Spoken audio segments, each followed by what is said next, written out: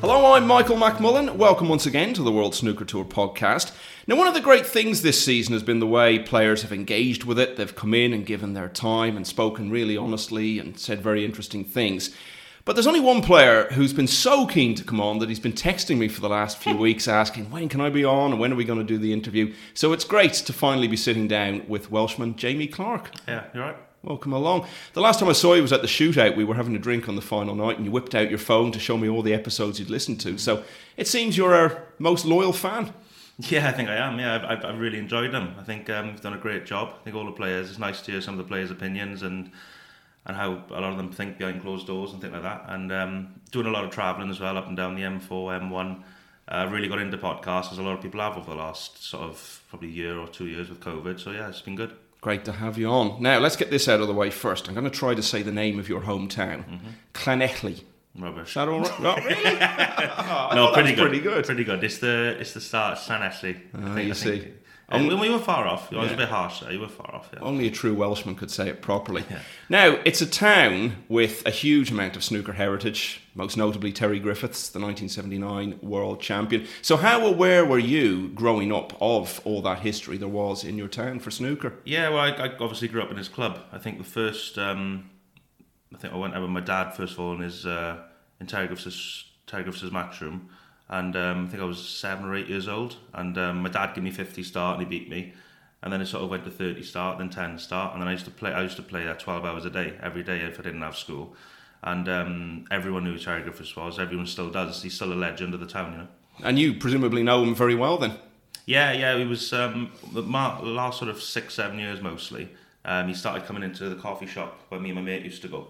And you'd have me in one seat. You'd have Terry Griffiths in another seat, my mate in another seat. We'd all be on our laptops or, just doing different stuff. And it sort of got quite close to him. Yeah. Now tell me about winning the Welsh Amateur Championship, Jamie, because it's always been a hard tournament to win. And when you look at the list of players who have won it in the past and how long it's been around, there's a real sense of history surrounding it.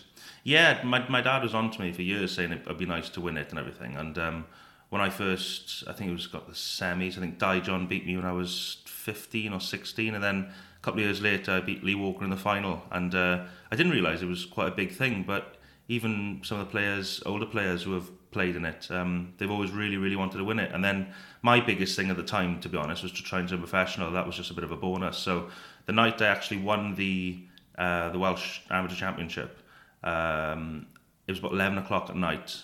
Done the trophy and everything, and I was on the road then to Sheffield, and I arrived to Sheffield for I was there for 10 days to practice for Q School, and then I lost in the last round of Q School. So for me it was all about getting on the tour, but it was a lovely bonus to win it. And you have to play really well to win a tournament like that, don't you? Yeah, they do the first round at the start of the year, then the second round a month later, third round a month later, and then you've got the quarter final, which is all on one day. Then the semi-final is probably a week or two later. They pick a venue and they put a new cloth on the table and everything. I think I beat Darren Morgan in the semi-final and then Lee Walker in the final. So it was good. Two players who give you absolutely nothing and will battle all day long to beat you. So great achievement to win that one. But as you say, it was all about getting on the Pro Tour. And around that time, you had a very frustrating run of near misses in big amateur finals and tournaments to get onto the tour. Yeah, it was insane. I think I started trying when I was 16. Mum and my stepdad and were paying for everything, to pay my entry and pay my hotels and everything. And I think it was only until I got to about, I don't know the exact age, I must have been 17, 18, maybe even 19. And there was 2 or 3 ways a year you could try and turn pro. And one of them was you had to qualify through your Welsh seniors top 4 or something. Then you had to go to the European men's, and you had to win either the European men's, the World Amateur, or Q School. And I think I lost in 8 or 9 finals, or 7. I don't even know how many finals I lost in. I lost in 5 or 6 deciders. It was a very, very frustrating 3 or 4 years, yeah. So does that start to get in your head then and make it even harder? Yeah, after probably probably the 6th time, I was so sick of losing. I'll never ever forget it. And I lost to Martin O'Donnell 4-3, and I was 3-2 in front. I remember being 3-2 in front on a 23 break, pot in the blue, really nervous, obviously, I couldn't feel my own body. And I went into the pink, and I stuck on the pink, and I think a red went in, and he cleared up, and then he won a great decider. and he was obviously really happy, as he should be, outside and celebrating. I just remember being in a ball on the floor outside Ponds Forge, just against the wall, and it was awful. It was one of the worst drives home I've ever had, and I always knew deep down it would happen one day, but I think I showed a lot of strength and a lot of character to keep on keeping on rather than giving up at the first or second hurdle. And having been so close so many times, I guess that means that when it finally did happen, you were probably the most jubilant player ever to qualify for professional status. Yeah, I think I earned my right then, yeah. It's strange, I've never really had the self-belief, weirdly, maybe to a lot of people, but never really felt any good at all. And I think that was a huge thing in probably the last round, just not believing. I thought I was good enough to do okay in the amateur circuit, but not good enough to turn pro, and that's what held me back, I think. I guess when you've been close so many times and not made it, it's inevitable you're going to start doubting yourself. I think so. I've always had it since I was a junior, and it frustrated the heck out of my stepdad, because he always rated me quite highly. I don't think he was being favouritism or whatever, but it wasn't. It's just strange. Just didn't have any self belief, and then when I did turn pro, it was weirdly a surprise because I didn't think I was going to do it, but. Yeah, I was obviously pleased, and we had the old, my stepdad always would say the old only fools and horses line, we've had worse days, and we said it when we got in the car then, it was a really nice drive home. You didn't do that thing where you shook the car from side to side like it they wasn't did far off, in that episode, yeah. Just relief more than anything. So it was a great time to be turning pro, wasn't it? Because you talked to players who came on the circuit maybe 10 years or so before that. There weren't many tournaments, but when you came on, things were just exploding. The Home Nation series had just started, so a time of real opportunity in the game. Yeah, there was loads of tournaments. I think it was 15. Like I know a lot of people have come on this podcast saying there was only 6 tournaments when they started, 7 tournaments when they started. To me, there was just an influx. There was about 15 tournaments or something that I could play in. And again, I turned pro in my first year, and I think I lost 6 or 7 deciders. Just couldn't pick up a win. Obviously, not much money. Just I living at home with my mum and my stepdad. And just really, really wanted to get a win to get going. And it took me, I think it was something like 18 months or 6 months to get a win. And that's the thing, isn't it? People look at talented players like you, if you're going through a run like that, and they say, oh, he'll turn it round and he'll come good eventually. But what perhaps isn't considered sometimes is, in the meantime, you've still got to get by and you've still got to find a way of making a living. Yes, it's not easy, especially when you're starting off. You know, when you're young, you're full of ambition and everything, and still am. But you've still got to... It's the path you've chosen to try and make a living, I think. And when you're not earning a living and you're living with your mum and dad, mum and stepdad in my position, you do start to think, well, how am I going to start earning a living? Maybe I'm not good enough, maybe I'm going to bottle, maybe whatever it is. But it was again, turn pro, and it felt like I was just starting all over again. And you need good support like that, don't you? You need people to help you along and say, look, don't worry about the money side of things, we'll take care of you for a while, and you just concentrate on trying to get those results. Yeah, I was sort of scraping for the odd 500 quid a year to pay for this event, and I remember sending about 500 emails out, I think, for just trying to get some sort of help, just to try and pay for the entry, because it was entry fees at the time as well. That's been scrapped since, which must really help. Yeah, I think it's $5,000 a year, and all the players are saving, which is awesome. But yeah, when anybody's to say the same thing, when you're starting off, you know, you do need a bit of backing, but you also need a huge desire in your belly as well to do well, because the game will knock you down because it's tough. And then, of course, in the midst of all that, COVID comes along and just throws everyone's plans into chaos. You really needed something big to happen, and it did. At the World Championship qualifiers in 2020, you qualified, and not only that, but you beat the highest-ranked player in the qualifiers in Joe Perry before going on to see off Sonny Akani in the final qualifying round. So up to that point, that must have been the real high point of your life. Yeah, it was. I think COVID was bonkers for everyone, innit? I think in March or April, I just turned into a complete reading freak and on audiobooks and everything. And I sort of spent 3 or 4 months indoors because obviously I wasn't working. I was taking the missus to work probably 8, 9 o'clock, coming home, spending all day at home, picking up at 5 o'clock, and just couldn't do anything. I could go outside for a walk for 20 minutes and that was it. So, but I was reading a lot of books. One of them's called The Magic of Believing. One of them's called Think and Grow Rich. That's the one that Peter Ebdon talked about when he won the World Championship 20 years ago. He mentioned that very book, Think and Grow Rich. Okay, it was Think and Grow Rich, The Magic of Believing. There's a guy called Kevin Trudeau who's unbelievable. Sort of changed my life a bit because I was just absorbed in that world, and at the time, obviously no money coming in and everything. I started building a little mini business online with eBay and Amazon, just trying to get some sort of income. And what were you trading? It was just any products really, either buying a load in bulk or drop shipping them or whatever. And I really, really enjoyed that. It got me out of bed in the morning, got me some structure, and I really wanted a new car. It sounds a really strange thing to say, but I really wanted a new car at the time because I got the house with the missus, and and I thought it was going to come from that business, but and then all of a sudden some miracle happened and I managed to get to the qualifiers and get the Crucible. So in a way, did that take the pressure off you? Because now you weren't just relying on snooker for money. Maybe that enabled you to free things up a bit and go and play your true game? Yeah, I don't know. Possibly. I don't know. I wasn't earning a lot of money. I think it was only I started building up really slowly, really, really slowly. But it started doing all right. And then I had this I was trying to text a couple of Welsh pros for a game, and they were either couldn't get in the club or they were playing somebody else. And I think I was probably 500. I think I had 500 quid to my name at the time, and I was like, do you know what? I'm just going to go to Sheffield and have a week in the academy, and just burn the 500 quid on hotels and the academy, and just give it a really good bash. And all I wanted to do was win my first game against Mitchell Mann. That's all I wanted to do, just to get a bit of money behind me for the summer, go to Q school and cross your fingers. And yeah, I couldn't believe the result in the end. So you're through to the Crucible then. That's taken care of all your tour survival worries. You've already guaranteed your card. And then you arrive, and it's the thing that every young snooker player dreams about, stepping out to play in the Crucible. One thing I'm sure you never imagined was that there would be nobody there. But that was the time we were living in.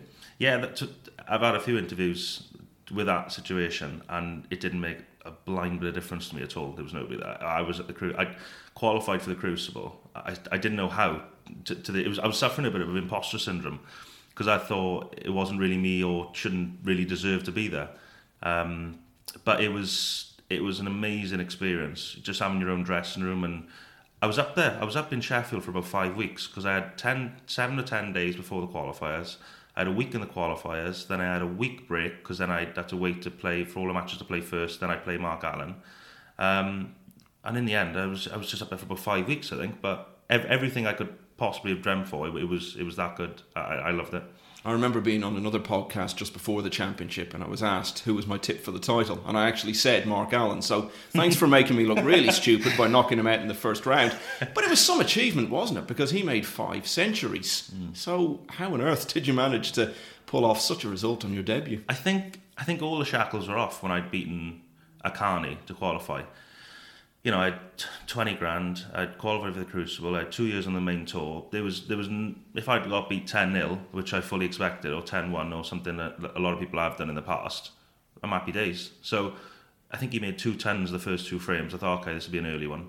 Then I made my highest break, I think it was on the tour, the highest, 136. Then I won the next frame, needing 3 snookers. It was just, things were just happening for me. And I played really well, but I don't know how I fended off 5 centuries. Now, he probably made a couple of 60s, 70s, 80s as well. So it sounds like the game of my life, but I don't think I was just playing really, really well. I think you have to get through all the qualifiers, and I was probably a lot sharper than Mark as well. You got to play well to put yourself in that position. You don't win matches at the Crucible now without playing well, but you've still got to overcome that hurdle right at the end of actually getting across the line against a top player. So was that something that you found difficult, or were you in such a groove by then that you just sailed across the line? No, every match I think I've ever played in at the end is always difficult. Sometimes you can stand up, you can feel terrible, but you can still stand up and make 100 break. But I remember I was watching a little bit back when I came home, and Stephen Hendry said, he hasn't showed any nerves, he hasn't showed any this, that, and I couldn't breathe from ball 1 from the first frame, and I was 9-8. And if you watch I know nobody would, but if you watch the last couple of frames of that match, I should have gone 9-6 up, and then I went 8-7, then I was 50-0 down, and then I went 9-7 up, and it was bonkers. But I think I made a really good 40, from what I remember, 40 break or a 30 break, or it was something small, but I can't remember any of it, because it was just so much pressure. Never felt pressure like it in my life. That's including all the times to turn pro. Just a different, everything that everybody said over the years, it made sense. They were saying it's, Alan McManus told me after I won the match, he said, "It's not snooker, is it?" I was like, "No." It just felt like a theatre, which is what it is. Yeah, he's always got the line. He really understands things, doesn't he?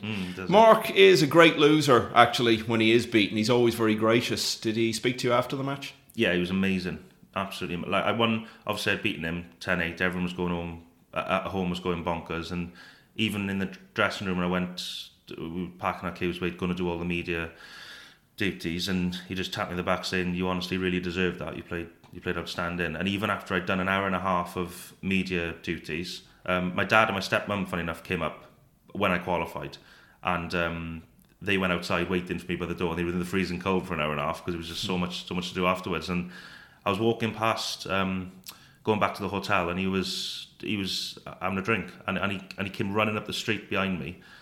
He said, Jamie, and he put his hoodie on and everything. I didn't know who it was, and he was amazing. I couldn't believe how gracious he was, because obviously he was probably one of the favourites for the title because he was playing so well. Well, I thought so. I tipped him. Yeah, I'm just rubbing it in now.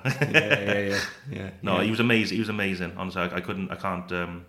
I don't want to say thank him enough, but I can't speak highly enough of him. And not only is he a great loser, he is, of course, a great winner, as he's proved so many times over the years. But it was you who went through, and not him, to the next round, and you were up against Anthony McGill. Now, let's come to it, because you know we're going to be talking next. Yeah. You went 7-2 up, and then there was an incident. So what was your take on it? Obviously, that's all I've had for the last probably 18 months, is that, you know, as Anthony McGill and what happened and blah, blah, blah. But I think I was playing Mark in the round before, and we'd played loads and loads of shots where it was tit for tat, and he just stood in front of the table in one of them because I was just rolling into the pack, and I just thought, because it's such a tight environment, Brendan Moore refereed my first game with Mark Allen, and he said, look, it's really tight now, just go wherever you can to sort of where you can get out of the way. Because if I was, with the incident with McGill, if I would have walked back to my seat, if you look back, Jan Bahas has stood where my seat is and McGill is playing the shot. So I thought he's playing the shot from the green pocket to the opposite corner pocket, and I stood sort of behind the camera, and there's a little, not a wall, but a little step. I thought, right, just get tucked in as much as I possibly can and try and basically not put him off. And he's down in the shot, and he's got up and he's just said, you're in my eye line. And I thought, like, I can't be in it. But then I thought, you know, there's a few things on the tour that happen sometimes where, you know, you've got to try and, I don't know if it's trying to put people off, or sometimes it can happen. You can do it by accident. If you have a drink of water, it crackles, and little things that you can do by mistake. And we should say, anyone who's not been to the Crucible, there isn't room to breathe in there. It is insane. So tight. It's insane. And looking back, if I was being ultra-critical, I could have maybe walked round the whole length of the table and gone and stood behind the brown spot. But then I thought I might have been too close to him. So, do you know what? To this day, I don't really know what I could have done. I don't know what his intentions were. I don't know if I was right, he was wrong, he was right, I don't know. So it was just one of those things that started off as something small and kind of escalated, didn't it? In a way that probably nobody wanted it to. No, I certainly didn't, and I'm sure he probably didn't as well. But you know, I was 7-2 in front, feeling great. Obviously, fancied winning, fancied having a good run in the tournament.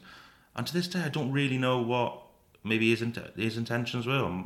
I certainly don't have any intentions, but I don't know, to be honest with you, to this day, what to think of it. You won the frame, actually, to go 8-2 in front, and you put something out on Twitter, I think, 8-4, during the interval at 8-4. Yeah. You want to dance? Let's dance. Yeah, that was brilliant. Yeah, I just thought it was a bit of fun, and I done it against Mark Allen. I was tweeting to Rhiannon Evans, I think, and Mark Williams. I don't know if it's Mark Williams or Jimmy White. I think I think they said there's only one Welsh whirlwind because they were trying to think of a nickname because I got the Crucible. I didn't really care if I won or lost. If I went home, great. If I was there, great, because I was on a free roll. So to me, I was having fun, and I just didn't think there was anything wrong with that, really. So what happened after that then? The match obviously turned around. Were you thrown off course by the incident, or did he just start to play better? No, honestly, on my heart, I just felt to go when I went 8-2 up. I thought, okay, that could have potentially put me off the incident, and then I thought, I've won that frame, so that's put to bed. There was probably 2 frames I was trying too hard, but the rest, I think it's a long match. My lack of experience in long matches, I haven't got any experience. So if I would have known that it is such a long match and said, right, just try and nick a frame every 2 or try and nick a frame every 3, But when I lost 2 or 3 in a row, it was a genuine sort of mental spiral, because I thought, well, I've lost 2 or 3. That doesn't normally happen. But then I never play best of 25 matches. So yeah, I don't think it put me off at all, really, in my opinion. But it might have done a little bit, because it went from 8-2 to 8-7 or 8-0. So maybe. If there was bad blood between two players in a football match, chances are at the end of it they'd still be giving each other the verbals and maybe even a few punches being thrown as they came off. But you guys actually set a really good example, because I think you hugged each other at the end, didn't you? I just think, you've got snooker. It's a gentleman's game, but it is one of the hardest sports mentally, I think, there is out there. And I think you've got footballers who have one little instant, they start all kicking off, and you've got tennis players throwing their rackets everywhere, and snooker players want to do that as well. They really do. They want to throw the chalk or throw their cue everywhere, but nobody seems to do it. And I just thought, I'm in his eye line. Maybe I was, but I didn't mean to. Maybe I was in his eye line. I thought, a bit of whatever you want to call it. I thought it was great. I thought it was got people talking. It was good fun, and yeah, I think at the end, I think I give him a mini hug. I said all the best. You really deserve it. One of the best players I've ever played, apart from the top names. And I think he's a nice guy, phenomenal match player. I was like, okay, go home now. I played golf for 3 months. And you recently played again, actually, you and Anthony McGill, for the first time since then. And we all know what it's like on the tour. You can't avoid people. You're going to bump into each other all the time. So how's it been since? Everything okay between the two of you? Yeah, fine. Good. Like, there's always, you see breakfast, so you see every single tournament, you see nearly every player. So to me, I've got no problem at all. Now, we see a lot of players who go to the Crucible, they do really well. And bottom line is, you got within one frame of being in the World Quarter-Final. And then the next season comes along, and it came along very quickly, actually, in that case, because the championship had been put back. And they go back to struggling for wins. So has that been frustrating for you, that in the season that followed, you didn't perhaps quite pick up from there? No, I totally disagree. I thought I hadn't won a match on the tour. Probably, I think I'd won a couple of matches in 18 months, and then I qualified for the Crucible. So to me, it was like a mini breakthrough in my life financially, and just trying to do okay. And I think I won loads and loads of first. I think I won 8, 10 first rounds, and I won the second round as well against people I hadn't beaten, like Ali Carter, Matt Selt. I beat Ricky Walden, all these players. I thought I had loads. I thought I had really, really good wins. I beat Martin O'Donnell, and I had a great match with Kurt Mafflin in the UK Championship. I thought I'd actually done myself quite a bit of justice going into it, but a lot of people were saying I was underachieving. But to me, I thought I was doing really well. Weirdly, In a way, though, just to clarify, I think maybe it was a compliment to you, because everyone talks about how talented you are, and I think maybe expectations. Was it a case that people expected too much of you maybe that following season? Yeah. Because you'd played so well in Sheffield? I frustrated my stepdad to the brim with it, because I have absolutely no self-belief whatsoever. But when I'm out there, I look quite good sometimes. But I personally think I'm doing quite well. But then people might say to me, I expect you to do that, or expect you to do that. I'm thinking, okay, well, I'm getting there slowly in my little head, my own world. And I stand out there now, and the penny's starting to drop where I can actually play the game, and I could go deep in a lot of tournaments. But I think it just takes longer for some people than others. But to me, I've done well, but to other people, maybe I could have done a lot more. So who knows? It could come in the next year or 2 years or something. But it is penny is starting to drop with me now a little bit. You did go deep at the English Open earlier in the season. You beat Tepchayo Nu. We know what a good player he is, so that was a really good result. And then you played Ronnie O'Sullivan. Now, it finished 4-0. So what was your take on that? Fine again. I beat Zach Schulte to qualify. Then I beat Mark Joyce 4-0, Tepchayo 4-1. I felt really, really good. I thought my game was in good shape. I thought I was playing well. And it was the first time in my whole career that I've actually looked at a tournament and thought, yeah, I can probably win this. I know it sounds silly because I lost 4-0 the next game to Ronnie, but honestly, in my head, it was the first time I phoned my stepdad Phil and just gone, yeah, I could probably win this tournament. And even though I've lost 4-0, it does sound silly, but that was the first time in my career that I felt I could win a tournament.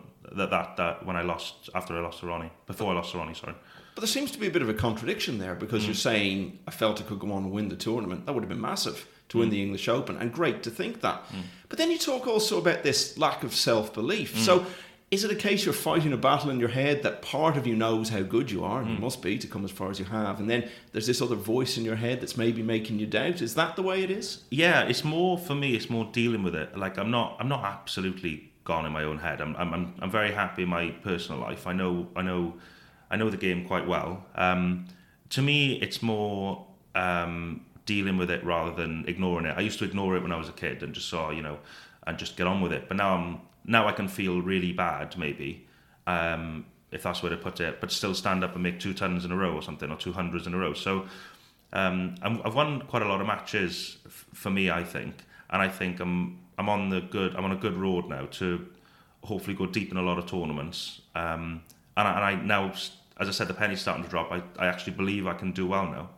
So in a funny sort of way, you talk about having no self-belief whatsoever, I think was the expression you used earlier on. But it doesn't seem to be getting in your way. You still seem to be able to go out and perform in spite of that. Yeah, I read a lot of books 18 months ago, still do. And it just sort of, just concentrate on what you want and not what you don't want. Like, there's a lot of players, well, me, I think, I'd probably say, most players are they worry a lot, and I think that it's so important just to be relaxed when you're playing, because the game is so tough. We're going to come now, Jamie, to what I call the quickfire round, and as a regular listener, you'll know what this is all about. I'll just throw a few topics at you, bit of fun. You just say whatever comes into your head. Your favourite movie? I heard this one on a couple of podcasts, and I had to answer ready. It's Dumb and Dumber, or as Mark Joyce said on the last one, Shawshank Redemption. Wonderful film. Yeah, so they're my two. Got one silly one and one really good one. Nice blend. Players you would go on a night out with? Stephen Allworth, Jordan Brown. There's a couple of players I see now and again who are really good fun. There's about 5 or 6, but mainly 2 good friends, Allworth and Jordan Brown. One place in the world you've not been to that you'd really love to visit? My fiance went there for 2 weeks in January. It'd be Miami or Florida, either of those two. I've been to about 40 odd countries. I sort of know what I'd like. Probably America, but like a nice part. If you go to Miami, bring the suntan lotion. I put a lot of it on. I got absolutely destroyed with the sunburn there. One side note to that, my missus, she went out there, and her sister lives out there, and they know all the tourists because all of them are wearing coats. All the residents are wearing coats in 26 degrees, and all the tourists are sunbathing. So that was quite funny when you said that. Your favourite book? You've mentioned a few earlier. Yeah, Think and Grow Rich, The Magic of Believing, The Magic of Thinking Big, and As a Man Thinketh. And your perfect day off? Get up in the morning, go for a coffee, play golf 10 till 2, a couple of regulars there. Go home, make a nice dinner, glass of wine, movie. A couple of things to pick up on there as we move on. You've mentioned golf a couple of times, so How good are you? I've heard this as well. I'd say I'm all right. Come on, give us a handicap. 14 and a half, 15. Okay, that's pretty good. Yeah, so I'm okay. I'm okay, but I play a lot in the summer. The last time I played was 15.2 or something, so yeah. Nothing wrong with that at all. You mentioned your fiance there, so is a wedding date in the diary? Yeah, in about 18 months. We've been looking for venues. We found one beautiful place in Cardigan called the Cliff Hotel. So I think we're going to go there and hopefully be a lovely day. How long have you been together? 4 years now. So funny enough, when I turned pro, I met her 2 or 3 weeks before turning pro, so I don't know if that had anything to do with it. She thinks it does, but I don't think it does. She's really got a stable attitude. I have as well. Just made my life very happy back home. We have good banter, good relationship, a lot of common interests, and we got on really, really well. And I definitely think it's helped with the snooker. Not that I thought it would, but it definitely has, because if I get beaten a bad match or win a good match, if I go home, everything's the same. So dishes still need to be done and everything. So it's really stabilised me. Yeah. We've talked about her so much. We've got to give her name. So Marcelina. My nan had dementia. She got diagnosed 4 years ago, and she was the deputy manager in that care home. So I used to make this joke, just saying, I'm just going in to see Marcy. I mean my nan, to my mum. So she passed away a year ago. But in a little family, in our family, we had to say this: what she passed on to me, what my nan passed on to me, whether it was her. So it was quite a nice little thing that happened there. Like, Yeah, great legacy to leave behind. Yeah. Absolutely. Let's talk about the shootout, because you've really thrived in it. You've been a semi-finalist. You were in the quarterfinals this year. But the time you got to the semis, you played Unnu, and he was just flying through that event. And you reacted really well to the big break he made in the semi-final. I think you were sitting on the set and swinging your legs around. Yeah, it was brilliant. That was that. Again, I won my first ever professional match against Noppon Sankam 2 weeks before, and it was such a relief to have a bit of money behind me. And I went there, and I mentioned it again. The first time I ever went with my fiance to the first time she ever came to a tournament was the shootout, and she said to me, "What do I need?" I said, "Oh look, well, one top, one pair of trousers, you'll be fine." And I was the same. So we were going around the dry cleaners, getting everything washed every round, because I didn't think I was going to stay there long. But yeah, I did. I don't know what it is about the shootout. I feel really nervous during the tournament, because obviously when you get a bit later on, the money romps up as well and the ranking points. But I just feel comfortable. I just think the event's amazing, and I did ask Jason Ferguson, but I don't think he copped on to the idea. I don't think, but everyone I know, especially back home, every single person I know watches it because it's so much fun. A bit like the darts, and as good as the tour is, and it's the best obviously it's ever been, and it's been great.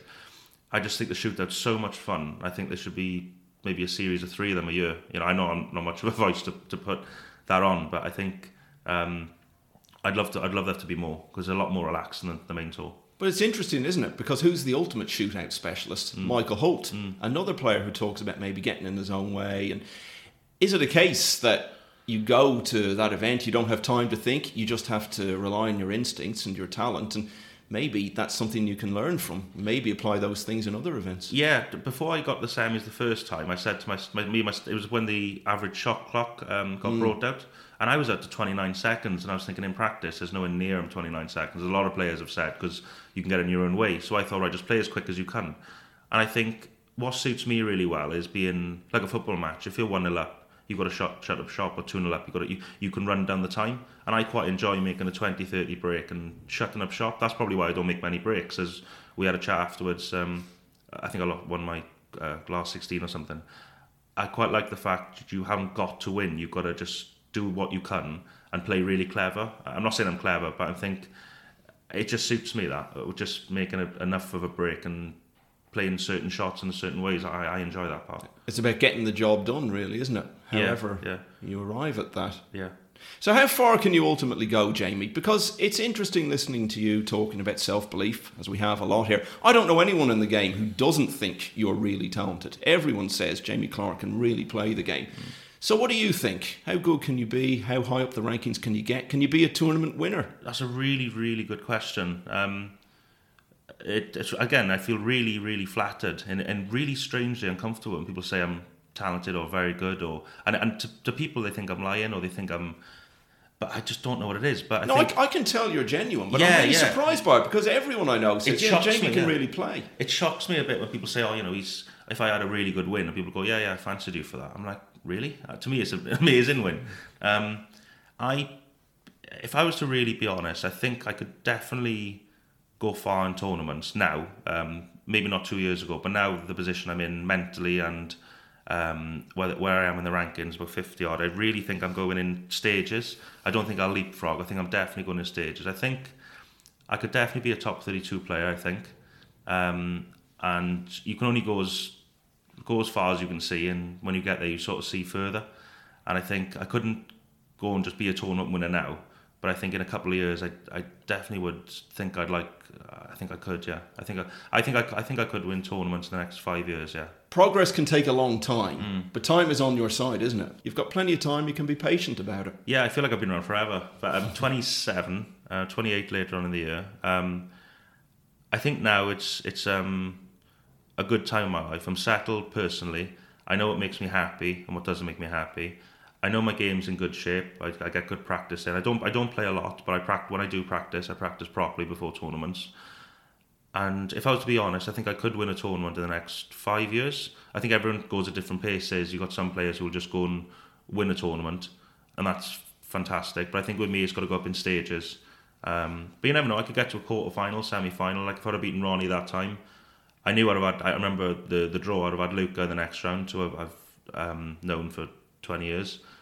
It could have been then, but it's only 7 matches in a row. I say only 7 matches. It's very, very difficult, but I think I could do it. Yeah, in the next 5 years, I think. Yeah. Well, I love having Welsh players on because I think you all sound great behind a microphone. Absolutely. We don't. Yeah. Well, I absolutely love the accent, and it's been fascinating listening to you. So thanks for joining us on the World Snooker Tour podcast. Thank you, Mike. Cheers. And keep listening. Next time on the World Snooker Tour podcast, it's Newcastle's Sam Craigie. Among so much else, he'll be recalling a very successful, but very brief, experiment with playing in glasses. Just decided they weren't that necessary. They did help a little bit, just on certain shots. But like after wearing them for like a few hours, I started like giving you a bit of pain and stuff with like how tight they are, and I just took them off. I don't need glasses. I can't see, but they do help a little bit. They obviously helped a lot that day, though. Yeah. That was the first time you'd ever worn them, was it, in a match? Possibly, yeah. That would have been, yeah. So I think I had a nice run in China as well or something when I was wearing them. I had a good few matches with them on, and then took them off. So that's coming up next week on the World Snooker Tour podcast. And don't forget to check out our bonus content, the 147, rounding up the week's snooker news in 147 seconds every Tuesday. Until then, thanks so much for listening, and goodbye.